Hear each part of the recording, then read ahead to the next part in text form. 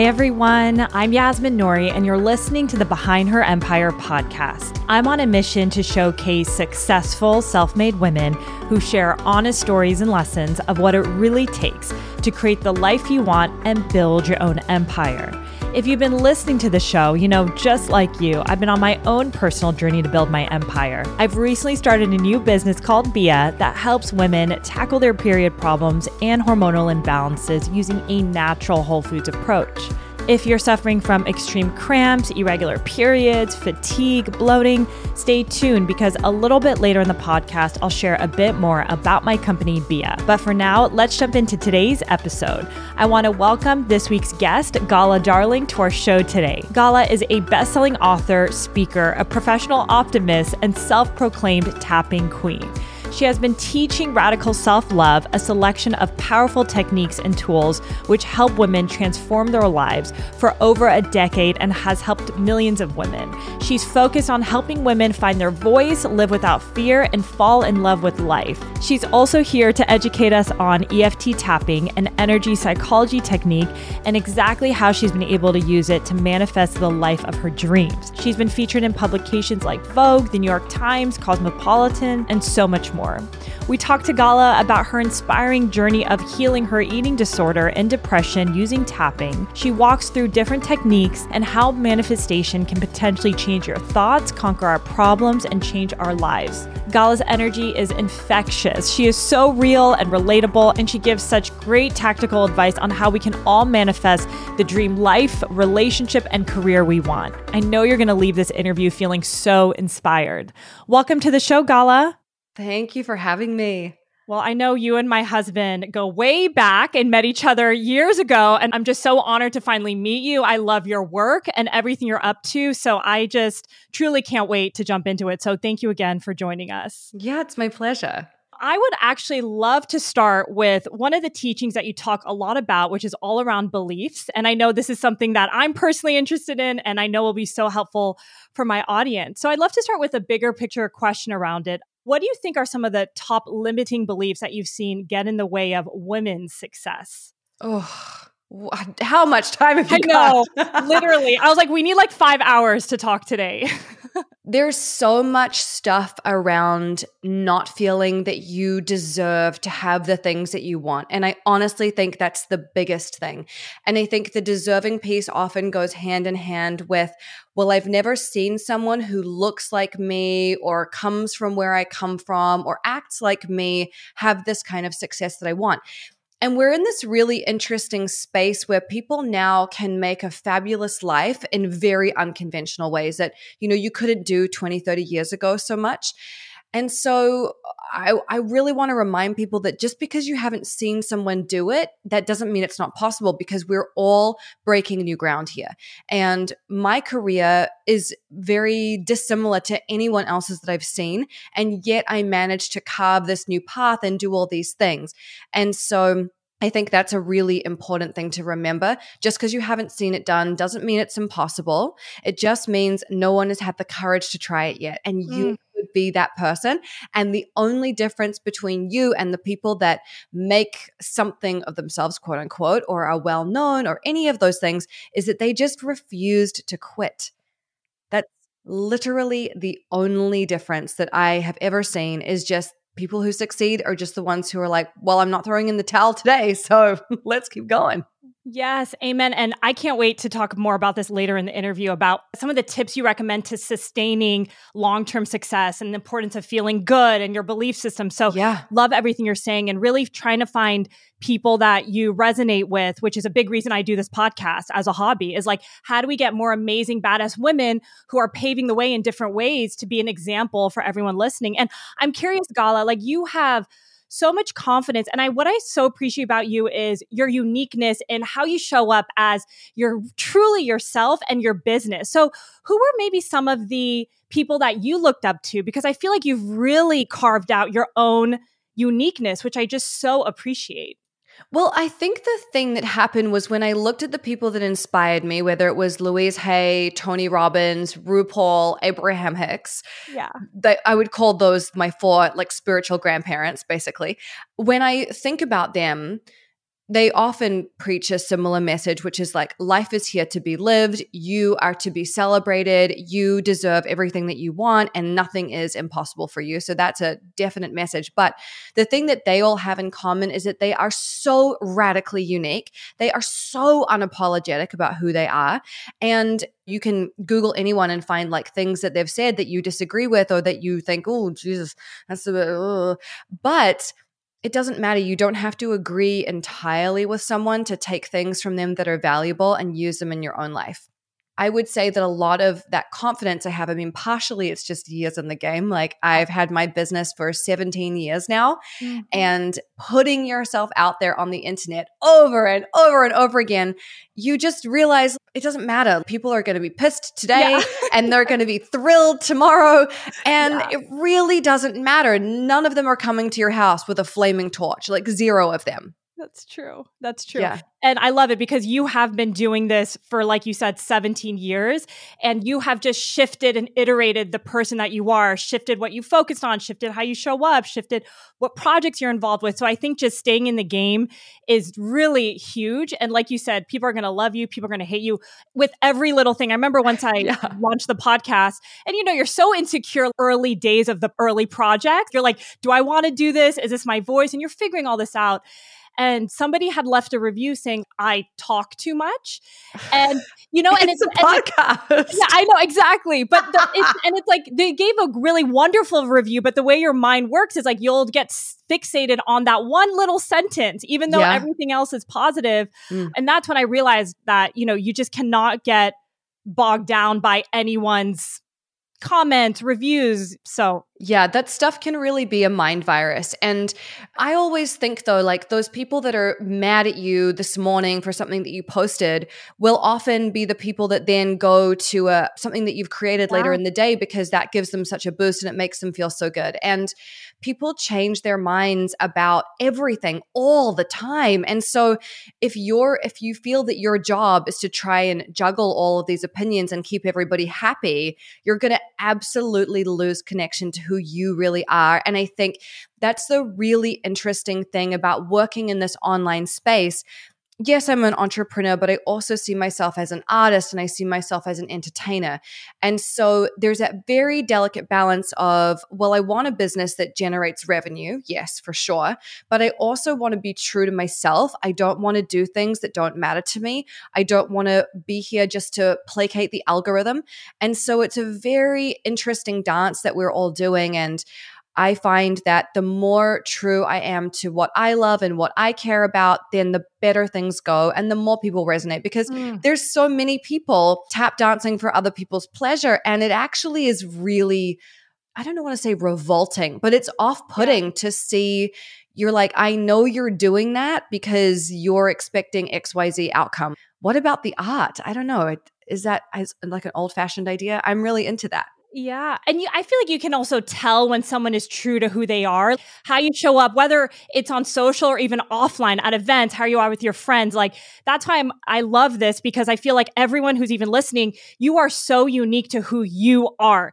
If you can double down on that, that's like your special sauce and the magic for your own life. And I knew that intellectually, but it wasn't until I put the actions in place that I realized even more and more the importance of that. But I love this. And actually, Gala, I'm actually curious, going back to us talking more about limiting beliefs and you saying, especially with women, the idea of deserving is something that you see a lot with the people you mentor in your community.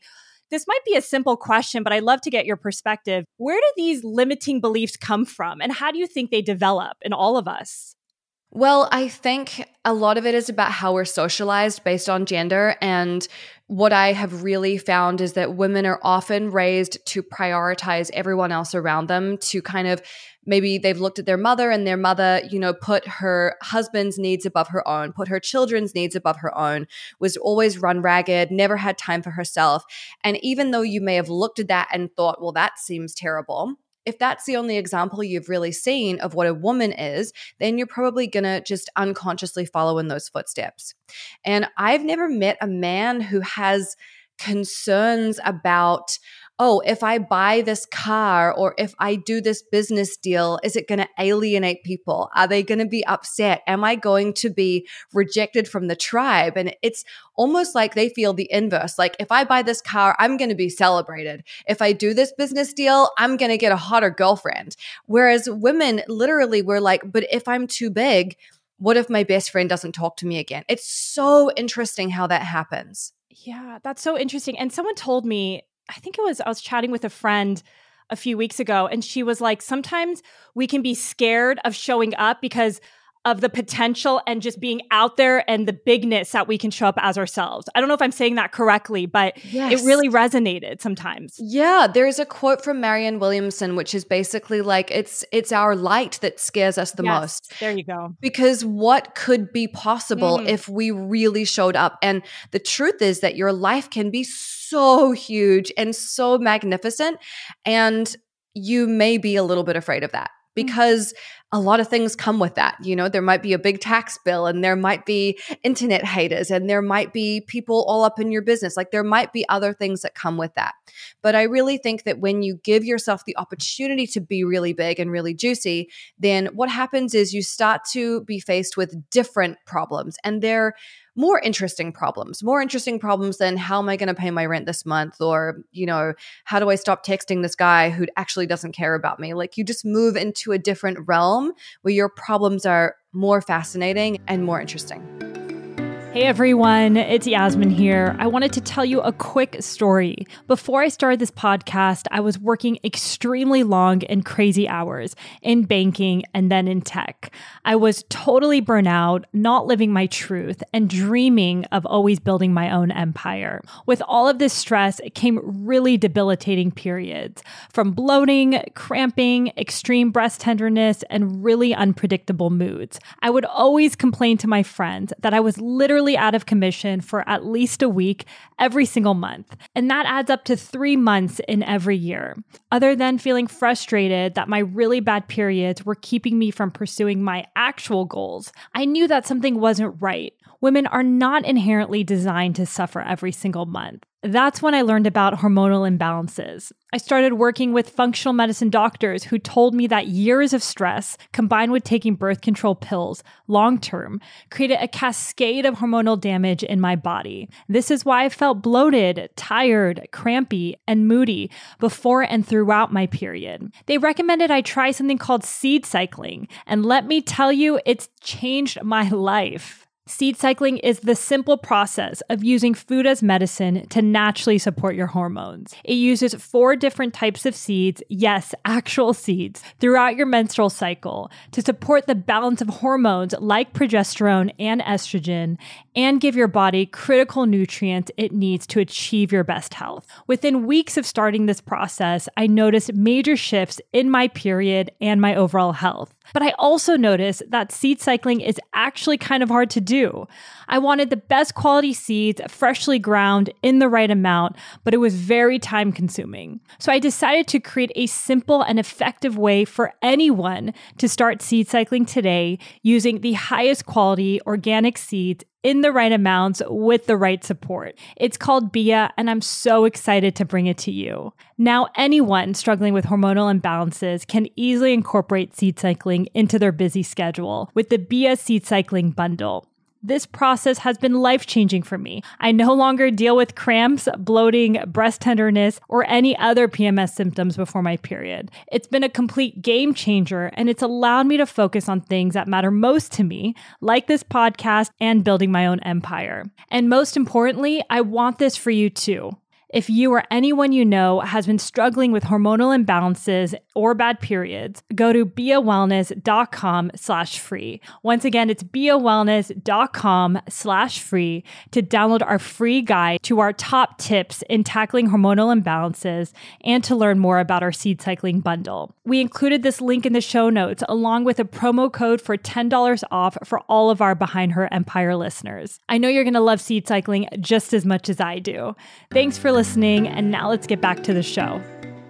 I love this. And someone looking at you from the outside, you live a big life. You're very confident. It seems like you've always had everything figured out, but I know this wasn't the case. You've been very open about your upbringing and how growing up was a bit tough for you. So can you talk a little bit more about that and maybe some of the challenges that you personally faced? Yeah, I mean, I lived in a household that was emotionally unstable. And what happens there is usually everyone else in the household learns to prioritize the difficult person's emotions, and they learn to discount or discard their own. And so as you do that, you become even more divorced from how you really feel about things. Someone will say, "How do you feel?" You're like, "What do you mean? I know what I'm thinking about, but I don't know what I'm feeling. Like I don't have access to that." And the result of that for me in the short term was self-harm, eating disorders, depression, feeling really, really miserable. And over a longer term, being unable to really show up emotionally in a relationship, being unable to be vulnerable, being unable to ask for help or say when I was scared or really say what I was thinking or feeling, and just kind of pretending to be cool and chill all the time when actually there's this resentment bubbling under the surface all the time. You mentioned you were dealing with that from your childhood for a long time until like your early adult years, and that suffering was such a big part of your identity. So Yeah. what happened that really allowed you to let go of that? So when I was 23 and I was struggling with eating and I was struggling with misery, I had a boyfriend who basically gave me an ultimatum and said, "Look, this is really tough. I love you, but I can't keep doing this. And you're going to have to do something about this or I just can't be here with you." And he was really interested in self-help and self-development. And he found, it must have been on a really old version of YouTube, a video of EFT tapping. And I learned about that and I thought, okay, well, I'm willing to give this a shot because at the time I valued my relationship more than I valued myself. And I was like, well, if he wants me to do it, I guess I'll do it for him. And I discovered tapping, and really it was such a transformative practice to go to bed one night after doing some tapping and wake up the next morning and feel completely different. And I used that on my eating disorder. And one of the things that prevented me from wanting to do that was I had this belief, and this is, if anyone has struggled with depression or an eating disorder, you know that your mind really lies to you and really tells you things to keep you in those patterns and in those habits. And one of the lies that my brain told me was, if you're happy, your art won't be good. Mm. And I was really afraid that if I was happy, I wouldn't be able to create anything meaningful or of substance, which is a really interesting secondary benefit, right? A really interesting thing to keep you locked into this place. My brain's like, okay, what really matters to her? Artistry. Okay, well, let's tell her that if she gets rid of us, then she won't be able to do that thing anymore. And I think for a lot of us in those kind of patterns, there's a story that we're telling ourselves. There's this thing that we believe is fundamental to who we are, that we're going to lose something we really value if we change it. And it's simply not the truth. And back then I was writing short stories about love affairs gone awry. They were terrible. And now what I do is help thousands of women around the world with their limiting beliefs and live these huge lives. And that is 5 trillion times more value to the world than what I was doing previously. Oh my God. I have a million questions right now with everything that you're going to say. But Let's go. No, let's start from the beginning in terms of, for people who don't know what tapping is, because actually I wasn't too aware of it until I started learning more about your work. So maybe if you can chat more about what is tapping and how does it work and have this strong effect that you experience, the first and second time you did it. Yeah. So tapping is basically acupuncture without needles. You're using your hands to stimulate meridian points in the body. You're tapping literally like you'd tap on someone's shoulder. Mm-hmm. And as you're tapping these points, you're talking through whatever your issue is. And essentially, there's a lot of things going on biochemically when you do this. You're bringing down your stress response, all kinds of things like that. But my belief about how tapping works is that when there's something in your life that you can't accept or you are in denial about or you hate about yourself, this feeling that you're generating creates kind of a blockage in your energetic system, and you're not able to have movement around it. It's like when something gets stuck in a pipe, like a ball bearing gets stuck in a pipe and everything backs up behind it. And I believe that this is what happens in our lives and in our emotions when we don't deal with things when they come up. And so with tapping, you're literally pressing these points where the energy runs through your body. And as you're talking about the problem, but you're also saying, even though I have this problem, I deeply and completely love and accept and forgive myself. And what I've found is that unless you accept something, you cannot change it. So you can deny it, you can put a bag over it, you can pretend it's not there, but it's still going to create problems until you can look it in the eye and say, I see you and I accept you as you are, I forgive you, then nothing can change. But once you do that, game over. And tapping really is a way of rewiring your subconscious. The tapping gets you past the conscious mind into the subconscious, and you can literally create a new belief for yourself as you're doing it. So one of my favorite beliefs that I tapped in when I moved from New York to Los Angeles was, the more fun I have, the more money I make. And that's a belief that changes your life, because if you think the only way to have money is to work really hard, or I have to marry someone wealthy, or whatever you're telling yourself, then you're going to live within those parameters. But if you can create new parameters for yourself that are pleasurable and fun, then your life is completely different. Yes. And talking about that move to LA and how you had, I think when you were talking about how we all have these stories and we all have these narratives, one thing that I've realized kind of starting my entrepreneurial journey, which I know similar to you, there's nothing more impactful for you to learn more about yourself than starting a business, right? Like all the demons come out. You're like, I thought it was okay. What is this? Absolutely. When I started my business, every day I would write down the limiting beliefs that were coming up for me on a piece of like a pad on my desk, and I would tap them out every single day. I would tap like 5 or 6 limiting beliefs out every single day.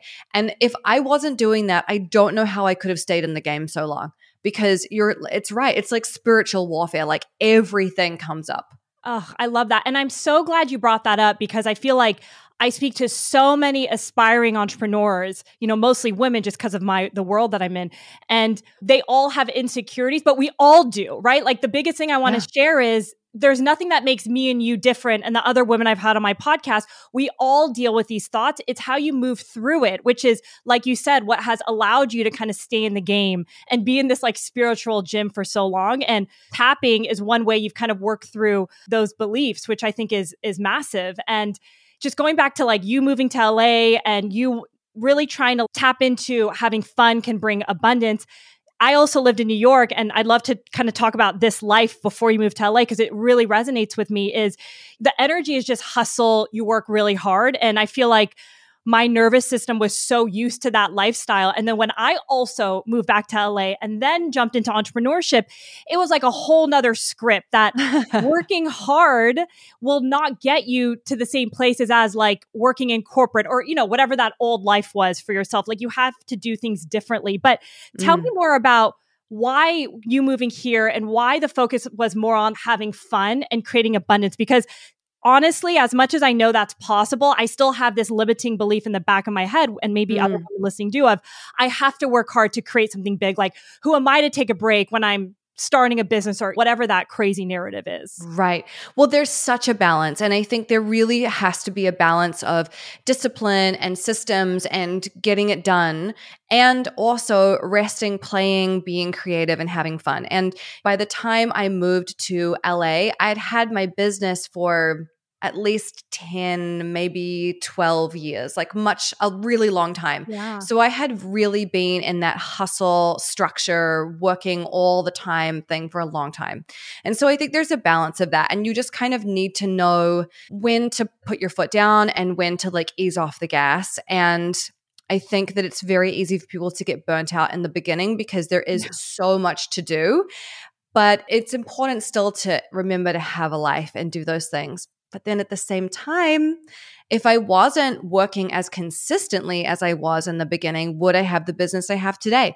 Probably not, because In a business, you need to throw about 5 million things at the wall to see what sticks. And if you're not passionate about it and really excited to work on it every day, you're not going to try enough things to figure out what works. And so it really is an all in game. And if you don't feel excited enough about it to be all in, then it might be time to pivot, or it might be time to change what you're focused on. Absolutely. And let's talk a little bit about your career journey. I know you started off as a fashion blogger, but tell us more about that hustle, because you were doing a ton of blogs every day. The consistency was there. So I'd love to just hear a little bit more about your evolution with your brand and when you realized like, oh shit, I can make this a business. I'm onto something here. So I started my blog in 2006, which is the same year I discovered tapping. And after I tapped on my depression and my eating disorder, from after years of wearing only black, I was like, wow, color is so fun. And I started wearing lots of color and really experimenting with clothing in this new way. And I decided I would start a blog to encourage women to dress up and enjoy their lives. And I really wanted to start a magazine, but I had no money. So I thought, okay, I'll do a blog. And if it works, like I'll do a magazine eventually, whatever. And I was really writing about my experiences with getting dressed up and self-expression. And as I started writing, I realized that what people were really asking me was not, what kind of jeans should I be wearing? What they were really asking me, if I could read between the lines of the email, was how can I feel good about myself? How can I feel confident? How can I have courage to leave the house wearing something bright or doing something different with my hair?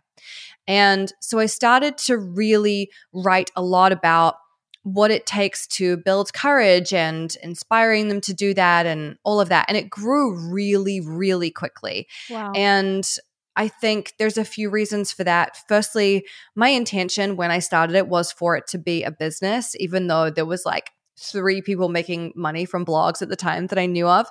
It was intended to be a business, but I was so excited about it. I was writing like 5 posts a day. I was just so inspired by life, even though I had no money and very little resources.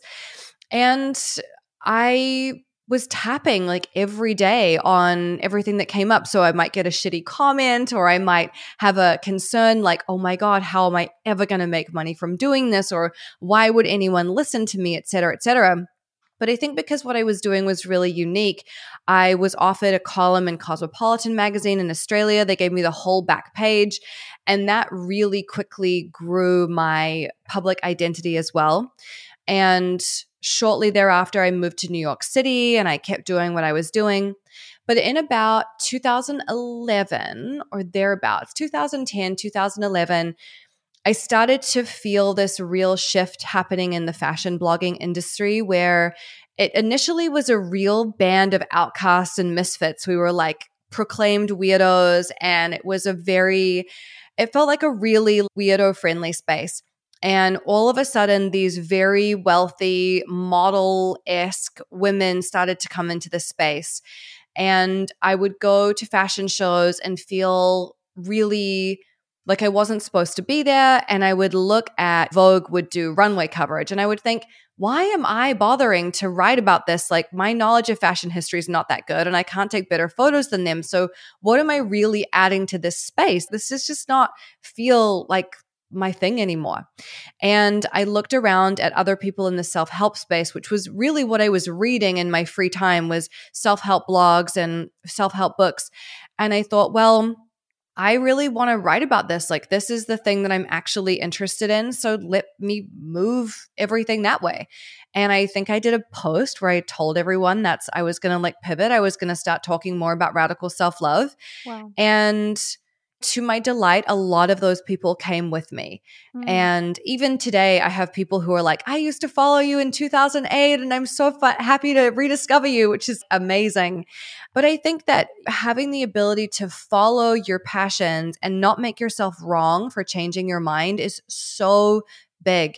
And you have to remember that as a person, you are multifaceted. You're going to be interested in about 50 different things minimum over your lifetime that are going to really grab you, that you're going to really love. And I think it's important to have the confidence to just follow that thread. and trust that people are going to come with you. And like, yeah, you're going to lose some people, but that's okay. It's a process of refinement. Like I was talking to a friend of mine the other day and she said, I've had this quantum leap in my business and I'm really bored of what I'm talking about. And I'm really bored of the conversations I'm having with people. And I'm about to do a launch and I'm like, what the fuck do I do? And I was like, you got to follow what lights you up. Because people can feel when you're not into it anymore. There's no authenticity. And you wake up in the morning and you go, oh, fuck this again. Yeah. And it's not worth it. And I think especially if you're in the entrepreneurial space like we are, you do have so much freedom to pursue what thrills you. And if you want to just force yourself to do the same old thing, you might as well go work for someone else. It's what they would have you do. I just think we have to let ourselves off the hook and we have to stop expecting ourselves to fit into a box that we chose when we were 23 and stay there till we're 65. It's just not realistic. Yeah. Oh, that resonates so much. And even before I started this business, it's in the world of like women's health and hormones. And it's just through my own journey of how do I show up as my best self? And health is one pillar of that, right? So I care more about like, how do we empower all women?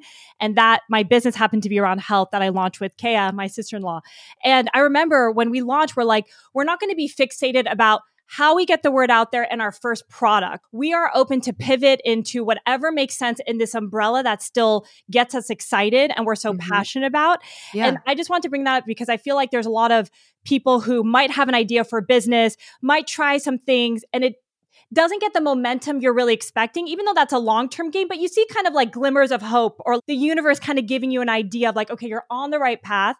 But sometimes you might not be, and it's time to pivot or think about something new. And I love that you said it's okay to change because we're not expected to be the same person our entire life, right? So yeah. And I've tried so many different things. I've released so many different products. I've written about so many different things. And I think something that helped me, especially when I was doing a lot of blogging, I don't really blog anymore.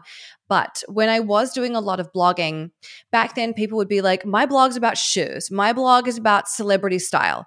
And I would think, well, my vision is a magazine. So I would think about Cosmopolitan and Vogue. They're written to a totally different audience, but they cover the same things. There's beauty, there's style tips, there's this, there's that. And I thought, well, I want to do that. I want to pick who I'm talking to. And I want to talk about everything that I think is going to interest them and that also interests me. And when that is your lens that you're looking through, it completely changes the game. Like if you and Kea know who you're speaking to and what their values are and what they're passionate about, well, then there's about 5 million things that you could develop that would help them. And doesn't that feel so much better? There's just so much more possibility and potential there. Yes. And taking that big move from shifting from solely fashion to broadening out your scope, that's a bold move. I'm sure there were insecurities that came up. So maybe can you walk us through some of those thoughts that maybe came in your head and how you really went through tapping? Maybe you can do like one example so people can really understand the process a little bit more. Yeah. So when I made the shift, I remember thinking, well, I don't have a degree in this. I've never written a book about this. I think I might have been, 26 or something at the time. I was young and people can use all those excuses. Like I'm too young, I'm not qualified, I'm this, I'm that. But my experience, at least with teachers, is the best teachers are the people who've walked through the fire and come out the other side. And I would much prefer to learn from someone who struggled with something and figured out how to overcome it versus someone who just had an intellectual curiosity, went and got a degree, and now is seeing patients. That's not interesting to me. I like the school of life and of hard knocks. It's so much more interesting to me. And I just think those people who have had a personal transformation are just much better teachers and much more relatable too. Like, why would you want to learn from someone who never had the problem you had? They can't relate to you and you can't relate to them. So I remember really struggling with that. But what I told myself was, I know my own experience and I know what I've managed to shift in my life. And I'm not saying like this is your cure all and it's going to work for everyone and it's going to be 10s across the board. All I can say is, here's what's working for me and share that. And a lot of my beliefs around that were predicated on an underlying belief I have, which is if you know something that's going to help someone, then it's your responsibility to share it with them. And there's a lot of people who truly don't believe that. They really do think they have to gatekeep and there's this like scarcity thing. And it's just not how I play the game of life, you know? Yeah, absolutely. And so much of what we're talking about, our belief systems and tapping, you also talk a lot about manifestation. You wrote an incredible book that I was reading about. I was like, oh my gosh, we have to do a whole podcast on just manifestation. Like there's so much to talk about here. But tell me more about the power of manifestation and maybe some high level steps that people who are listening can start today when it comes to kind of building this life that they've always wanted and manifest. Yeah, perfect. So manifestation to me is a combination of action and receiving, like being calm, chilling out and relaxing so you can receive something. And what I find often happens is people learn about manifestation and they start to get really nervous. They start thinking, oh my God, I'm always thinking about what I don't want and I'm creating all these terrible things in my life. And you almost put a mental curse on yourself, which is just not helpful at all. So tapping and manifesting work really beautifully because say you want to manifest a beautiful relationship or something like that. But when you write down maybe the qualities of this person that you want to call in, you think, well, I'm never going to meet someone like that. And why would they be interested in me? And I don't know how to make something like that work. So you can use tapping for all of those individual little beliefs if you want to whittle them away. But when it comes to manifesting, my real favorite technique is something I developed back when I lived in New York City called the Magical Morning Practice. And this is so life-changing. It is so beautiful. It's so good. So it's really simple. So here's what you're going to do. You're going to write this down. It's like 3 steps. You cannot get this wrong. So you're going to pick up your phone and you are going to open the voice memo app and you're going to start to make a recording and you're going to speak about 3 different things. So the first thing you're going to do is you're going to talk about what you're grateful for and you're really going to feel it. Don't phone it in. I want you to really feel it. Talk about what you're grateful for about 2 minutes so that you can change your emotional state, so that you feel it in your heart. It's not intellectual, it's in your body. So that's the first step. The second step is you're going to talk about your day and what you want to happen in your day, but you're going to phrase it in the past tense like it's already happened. So you're going to say, I'm so grateful that I had such a beautiful day. I woke up early and I had this really good breakfast and then I had this great conversation and this amazing surprising thing happened that I wasn't expecting. And my boyfriend called me and he said, let's go to Hawaii. And I was like, oh my God, this is so amazing. And I had a beautiful dinner and I went to sleep and I had great dreams. So that's part 2. And then part 3 is you're going to talk about your future desire. And again, you're going to talk about it in the past tense. So you might say, I'm so grateful that my book was on the New York Times bestseller list and I moved into my beautiful dream home and it's even better than I imagined. I'm so grateful that my dog is really healthy and I'm whatever. So that's what you're going to do. And then if you're feeling really brave, you take that recording and you send it to someone that you love and you have them listen to it and they make their own and they send it back. And if you're really courageous, then the 2 of you do this every day for as long as you can. And there's a few things to know about this. So we talk about things in the past tense so that our subconscious can take those and accept them. Because your brain doesn't know the difference between something you want and something you already have. It really has no idea. And so when you say, my book was on the New York Times bestseller list, your brain starts to reverse engineer that and figure out ways to make that happen. It's going to start to notice the blog posts or the podcasts that are going to help you get to that point. You're really activating your reticular activating system. You're basically giving it cues of like, these are important to me. I want you to help me find them. And our subconscious is so powerful. So you really can give it tasks like, okay, help me do this, help me do that. And the way that you do it is by talking about it as if it's already happened. And then the other thing I love about sending it to a friend and having this be a habit, and I have so many people who have found their best friends through this practice and met through my website because of this practice. And now they've been best friends forever. But when your friend is listening to your practice, she's going to listen to it while she's driving or doing the dishes or putting her makeup on. and she is not paying absolute attention. So she's hearing your gratitudes and she's hearing your future desires, and to her, it all kind of sounds the same. And so what she's really doing is amplifying that frequency of what you want. And she's starting to see you as that person who has the New York Times bestseller list, that person who has that beautiful home. And so she's really helping you step into that space too. Mm-hmm. And then something else that she can do when she replies to your magical morning practice is she can say, oh, I loved listening to your message, and I just wanted to tell you I had such a great time with you driving in your new car down the PCH with like Dr. Dre blaring. It was like one of the best days of my life. And when you do that, you're really helping each other get into that vibration where that thing is possible, it's fun, it's easy, you can see it in your mind. And it's just such a beautiful practice. And some people like to do it on paper, but for me personally, and for most people, they find it more effective to say it out loud. And how long would you say that entire process takes, like the ritual? I would say it's maybe 6 minutes. Yeah. But sometimes you like get really into it. You might want to go like 10 minutes, 20 minutes, whatever. But usually it's a fairly quick thing. And I love it because it's on your phone. You can do it when you're walking the dog. You can do it when you're making your bed. You know, it doesn't require you to like have a lot of equipment and it's like very simple. And if you do it consistently, it's really beautiful to listen back to your old ones 2 years later. And I have so many recordings where I'm talking about being in this beautiful relationship and I've met this amazing man. And then I have a recording when I met the amazing man. Oh. And you can hear how incredulously joyful I am in my voice. But at the same time, I was priming myself for this. I knew it was coming. I was ready for it when it showed up.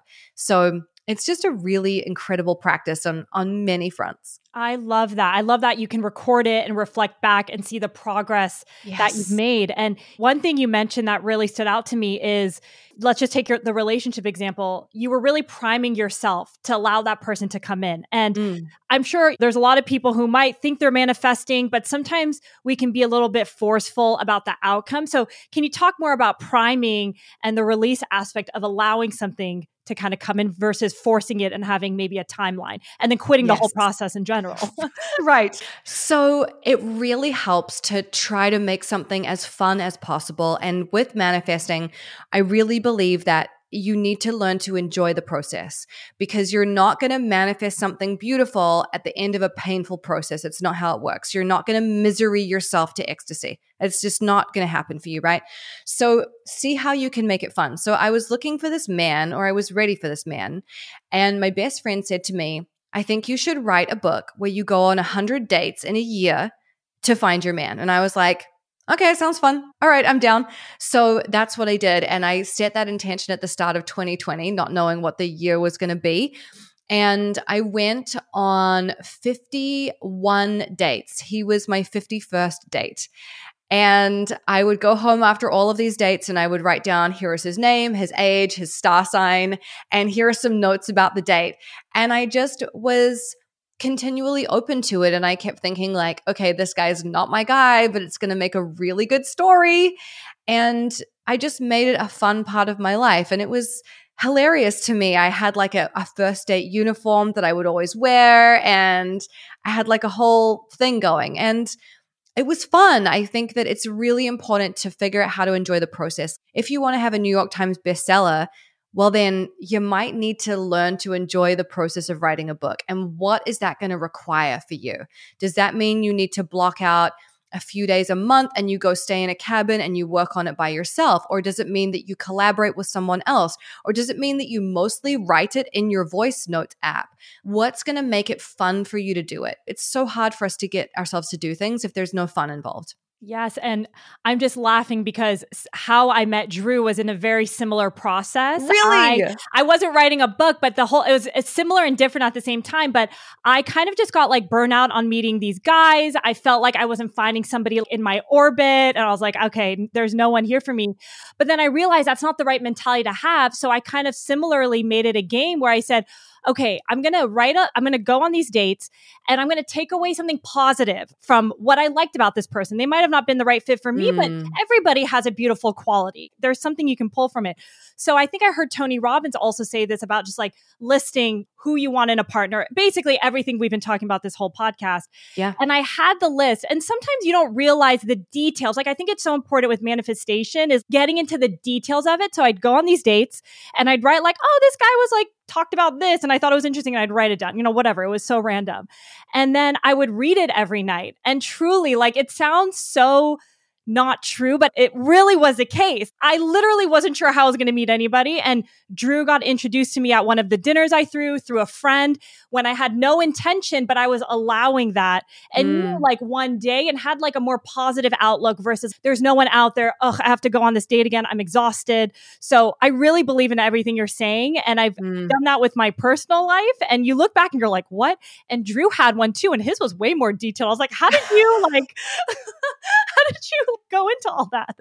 But I love that. So yeah, when I was on this journey, I also had a friend when I was at an astrology retreat in Tulum years ago. I met a woman who was a real housewife of New Jersey.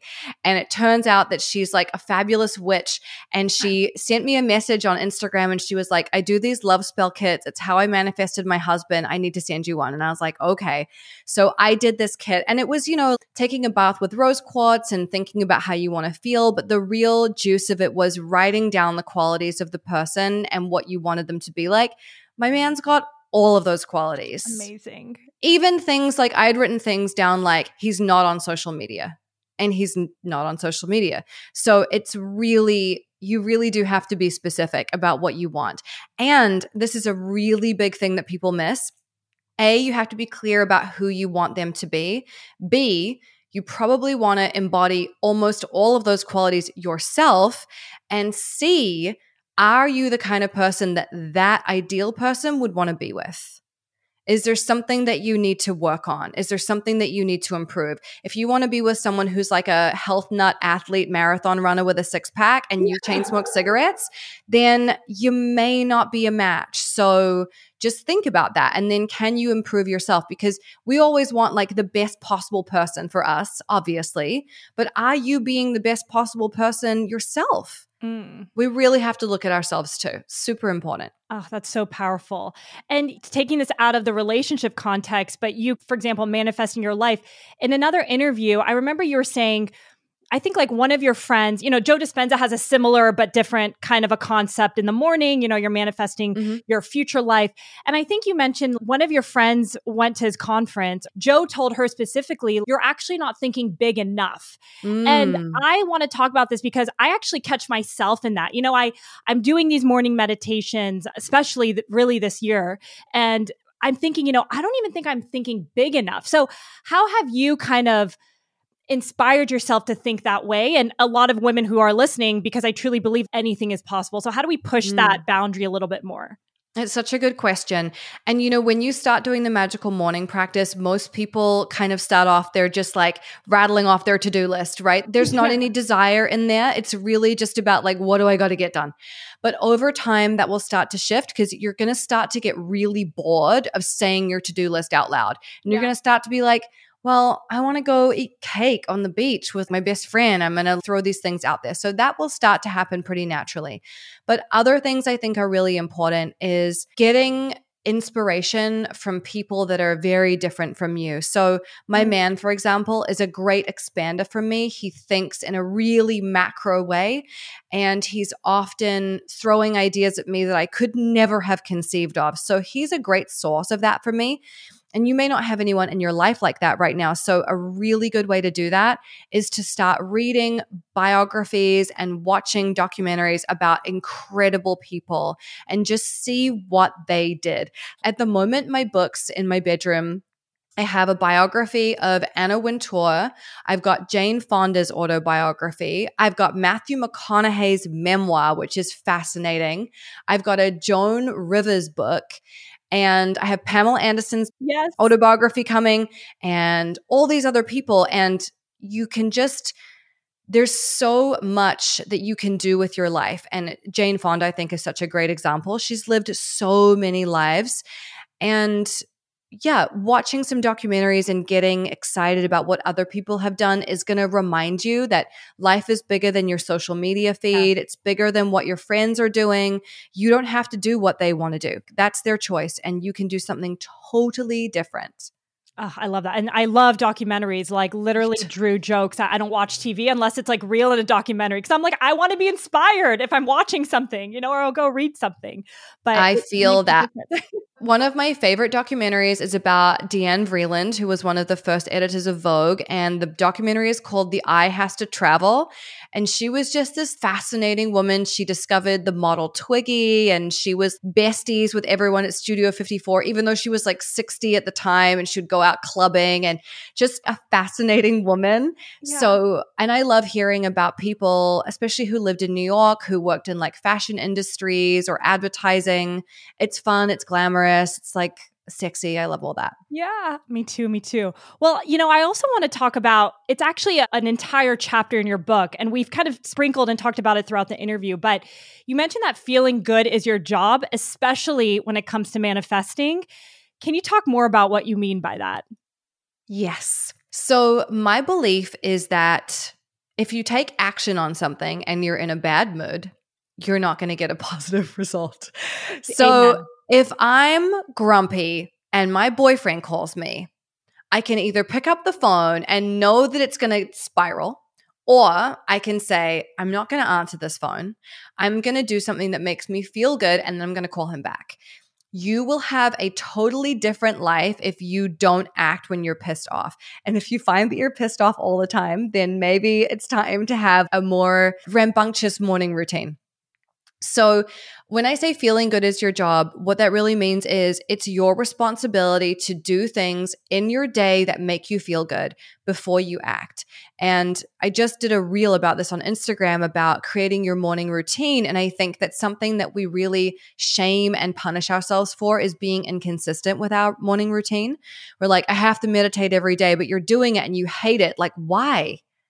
So I think it's really important that your morning supports you in what you want. So for example, on Monday morning, my morning routine was I woke up, I wrote poetry, then I did an incline walk, and then I did a meditation. But I wasn't ready for the day until 12 o'clock. And so that's not effective or realistic for most of my days.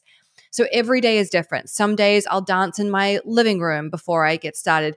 And often, a lot of the time, I'm so excited about the work I'm doing, I just want to get into the work I'm doing first thing.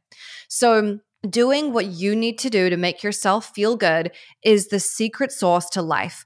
And if you find yourself in a bad mood, then take a break and do something else. And often something somatic, so involving the body, whether it's dancing, tapping, going for a walk, something like that, even 10 minutes of Jane Fonda's aerobics video or something. But just do something with your body so that you feel good, so that you can get back into the flow of life. Yes. And I've definitely learned this the hard way again through business. And I cannot agree more. Like the days that something is tough and I'm not in the right mood, it doesn't help anything. It doesn't help the decision making. You just get so frustrated. So I've actually never done a full day of just like canceling all meetings. I actually did that on Monday. I just got back from a retreat. And I was so great integrating back into work and whatever. And Monday was just, I got back-to-back hits, which is so much. And that happens, right? And that's a life we chose. And it's a beautiful problem to have. But I just realized by 12, I'm like, I'm not feeling good. I had a really big podcast actually, and I just canceled my whole day because I knew I couldn't show up as my best self. Like I wouldn't be able to shine in the podcast. I can't talk to other team members if I don't feel inspired. So that is you can't fake it, right? It's like it has to be a real thing. And one of the things, honestly, I've learned to do is when I wake up in the morning and I am not feeling it, I don't force it. And I just say, Gala, it's okay. Just take the day off. And as a Virgo, that has been something that has been very hard for me to do. But I feel like in the last year, I've really mastered it. And the thing that's really fascinating to me is when I let myself off the hook and I just chill out for the day, the next day I hit the ground running. I feel so good. It's like my nervous system was like, thank you, God. I just needed to take a bath and watch a movie and like go to bed early. Yeah. We really need that. We do. And how you mentioned you're like a Virgo, and it's so easy, Virgo and not Virgo, like us to have judgment on ourselves, right? Of like, who are you to maybe take it slower today? If you can't take the full day off because you have a job and you have to show up, like we've all kind of been there, but just taking a little bit easier in whatever way, shape, or form. But how do you get over that mental story of, the crazy thoughts that come into mind of you shouldn't take a day off, or Gala, like, what do you mean? You're fine. Just push through it. Well, tapping definitely helps. And also just investigating your beliefs, right? What is it that you believe? Do you believe I'm only valuable if I'm productive? I love that. I mean, that's such a lie. And it's like if you think about weight training, right? Don't weight train every day, because the day that you're resting is when your muscles repair. And the same is true of life. If you're constantly hustling and doing things, there's no space in your life for miracles to occur, for magic to happen. You have to have that balance where you just chill out and do nothing. And when you can learn to do that, your life becomes really beautiful, because you realize there's more to it than just staring at your computer screen or being on fucking calls all day. Is that really how you want to spend your life? I know it's not. There's so much more out there for you. And if you don't believe that's true, then I really urge you to just like widen your perspective, treat yourself to experiencing more of the world. Last year in January, I took the entire month off of working. And it was so challenging because I realized I don't know who I am when I'm not working. This is how I meet all my needs. It's how I feel important, and I get love, and I get to be creative, and blah, blah, blah, blah, blah, all these things. And when I took it out of the equation, I really was faced with this: who am I if I'm not Gala darling, making things, being on Instagram, dealing with DMs? Yeah. And so we have to just remember there's so much more to it. You don't want to get to the end of your career and maybe you've got $1 trillion and you retire, but you're like, I don't know what to do. I haven't cultivated any interests. I haven't grown any relationships.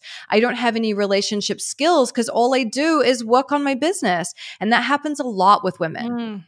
With men as well, actually. We pour everything into our business because we're like, well, when I do A, B, I get C, and that's great. And the reward system is so compelling. And so we become business geniuses, and our relationships are a complete clusterfuck because it's much harder to be good at that. So we're just like, I'll just go where I'm good.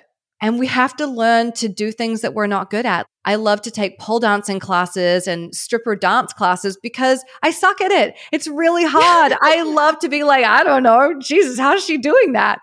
But it's good for your brain. You have to do things that you're not good at if you want to have an actual beautiful life. Yes. And doing different things. Early in the business, there's so much to do. And I realized I am literally just on my computer getting things done. And so, you have seasons of that when you're launching or there's a lot of moving parts. But I definitely had that belief of things will only happen if I'm nonstop productive, which is so not the case. And like you said, I think what really helped me is meeting other entrepreneurs and asking them questions and what their day is like. And that kind of helps me push in that belief system that there are different ways to work, create a better life, create more abundance. Like you working on the computer isn't necessarily going to bring that goal of yours in a faster way. If anything, I feel like it's pushed me back when honestly, I was like that. Yeah. I totally agree. And even with launches, I really try to structure my life so when I have a launch, I'm not at my computer.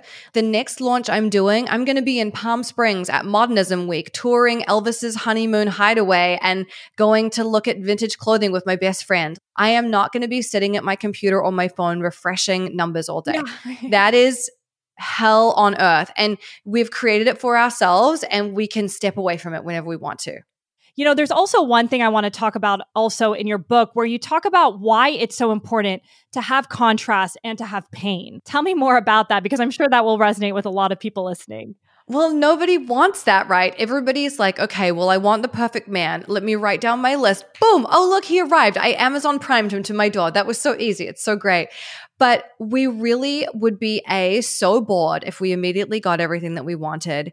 And B, that's not how life works. And those things that are difficult, like those shitty boyfriends or the painful breakup or the business that doesn't work, those are teaching you so much about what you need to look for next time. What were the red flags with that guy when you first met him? When you put your eyes on him the first time, how did you feel? And did you pay attention to it or did you just brush it off? And often I find with the relationships that weren't good, we didn't like that person when we first met them. Actually, we were like, But for whatever reason, we overruled it. And then 3 years down the line, we're like, suffering for our choices. And so we really have to look at what doesn't work in our lives as information. You know, my father always used to tell me that you don't learn anything by winning. It's the truth. You only learn by fucking it up. And that's valuable. You learn how not to do it and you're like, well, that was painful. I won't do that again. Like I put my hand on the stove, never again. So that's how we learn and that's how we progress. And progression and expansion, I think, is really the whole point of us being here. That's what we're here to do, is to expand and create and learn new things. And so in order to learn new things, you're going to fall on your face a few times. And if you can learn to not take that personally and just be like, this is part of the process, this is part of the cost of living a big, bodacious life, then you can just take it more easily and you don't make it a personal failing. It's just an experience. Oh, God, Gala, it's funny. I had a thought that came into my mind saying, man, I wish I knew you earlier in my entrepreneurial journey because everything you're saying is so true. And then I was like, wait, I had to go through all these falls and these mistakes to really understand. Literally everything you just said just resonates so much to me. And I think, again, I talk to so many women who have these big ideas and they're afraid to take that step because or they have these big audacious goals, which I think is important, but you have to start somewhere. And even if you fail, that's how you're going to kind of create the momentum and the awareness and you kind of learn through the process. So just taking that first step is so important versus just thinking about it all the time without executing. Because like you said, we all, if you're wanting to do this big life, if you're wanting to start a business, this is part of the process. And that's why so many founders or just people you meet that maybe you look up to, they've gone through their own shit and they've had to kind of evolve as a person. So it's literally part of the process. So just take that first step and the rest is history. But absolutely. No, there are zero people that anyone looks up to who have had an easy ride and it's been smooth sailing the whole time. That's just not reality. It's really not. So just know that these bumps and the scrapes are part of it. And you just can't make it a personal attack. You cannot take it personally. You cannot be like, oh, this happened because I'm a bad person. No, it probably happened because you made a dumb choice, and that's okay because you didn't know any better. And next time you will make a different choice. Ugh, beautiful. Well, Gala, as we're closing the interview, I'd love to ask you one final question. You know, we've talked a lot about women who might not feel like they're deserving of their life and kind of your perspective on there. But if you could leave them with one last words of wisdom and advice, what would you tell them? Oh my God. I think it's that we always think we have so much time and you don't necessarily. Is this how you really want to live your life? And often I talk to women who feel like they're really stuck and they don't know what to do and they feel like they're not sure how to get out of this funk that they're in. And I'll say, if there was a documentary film crew following you right now, what would you do so that the audience would actually sit up in their chair? How can you shock and delight and surprise yourself today? There is literally no limit on what you can do. You could sign up for a class today that will completely change the trajectory of your life. You could listen to a podcast that makes you realize, oh, there's literally no difference between me and that person I admire. I'm going to go for it. But tomorrow is not promised to you. And do you really want to end your life feeling the way you feel right now? It's never too late to change how you feel. Gala, that was powerful. Thank you so much for joining us today. I'm so glad we did this. Thank you for taking the time. It's my pleasure. Thank you.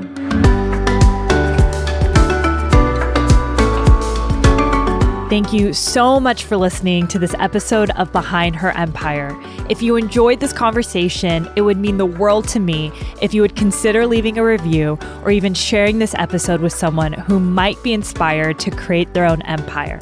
To stay updated on new episodes or join our private community, visit behindherempire.com to sign up. We send inspiring and short emails every week to your inbox. I'll see you next week, and until then, remember, you're always in charge of your own destiny, and it's never too late to start your own empire.